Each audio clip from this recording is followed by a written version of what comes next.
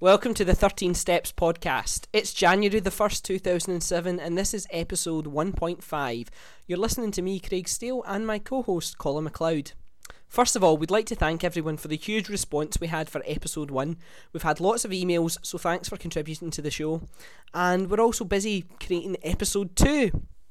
Now, as you will have heard from the title, this is episode 1.5, a sort of halfway point between the episodes. We didn't just want to release episode 2 until we were happy with it, and we felt we had a good quality and informative podcast. But we do realise that some people have been thinking we've forgotten about it. If you're not, we're still working on it and hope to have it completed within the next few weeks. In the meantime, however, we want to thank everyone who's been listening with a little belated Christmas present.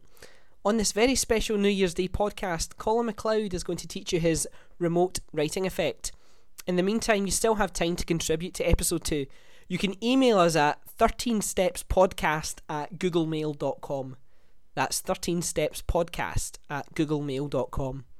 But for now, thanks for listening, and here is Colin with remote writing. This is a routine of mine called remote writing, and it's essentially a drawing duplication which allows one spectator to read another spectator's mind. The routine is basically one spectator is given a piece of card and a pencil. They're then asked to hold it behind their back and to allow the pencil to move on the piece of card as they say the alphabet out loud backwards. This means that they draw something that they're not consciously aware of. This is then held face down whilst a second spectator is asked, again with a piece of card and a pencil, to let the pencil move as they say the alphabet out loud backwards. When both their drawings are compared, they're both seen to be almost completely identical. Now, the method obviously focuses around the use of a nail writer, but there's a lot of little presentational techniques that make it seem impossible. First of all, you'll need to gimmick one pencil.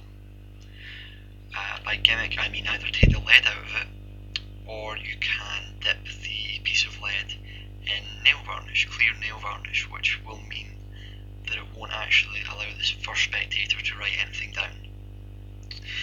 So, you'll need two bits of card, your regular pencil and your gimmick pencil, and also your nail writer.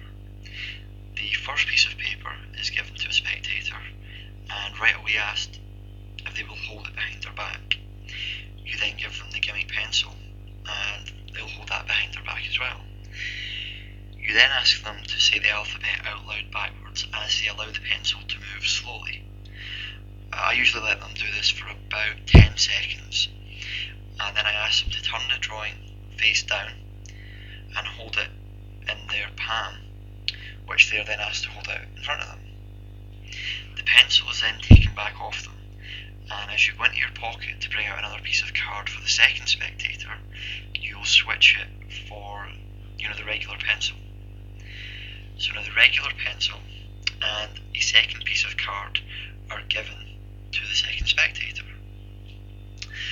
Now obviously you'll need to get the drawing off of the first person, and just asking for it would seem a little bit suspicious. So the way that I like to do it is that I talk about setting up a connection between both of them to allow one to read the other's mind. The best way of doing this is for the first spectator to hold the second spectator's non-writing hand between both their hands. This obviously means that they will need both hands free, so the best way to do that would be for me just to quickly take the drawing off them. I obviously hold this in the hand which has got the nail writer on it. Now the second spectator is again asked to call out the alphabet backwards as they let the pencil move slowly. Now because they've only got one hand to write with, their second hand obviously being held by the first spectator, they need to rest it on the table so they can't hold it behind their back. This means that I automatically get to see what it is they're drawing.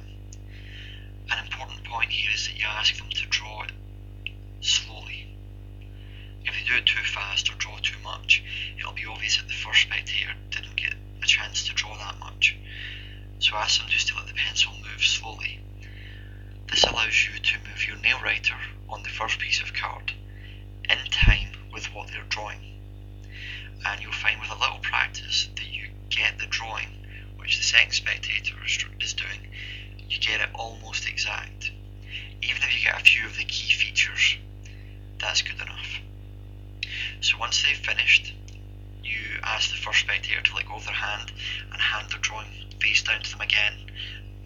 as you talk for a second, just put your nail writer in your pocket.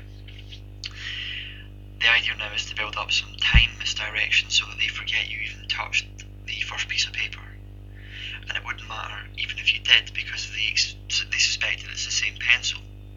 So if it's drawn the second drawing, it obviously drew the first drawing as well. So now they're holding their drawing and you comment on the second drawing and some of the main features.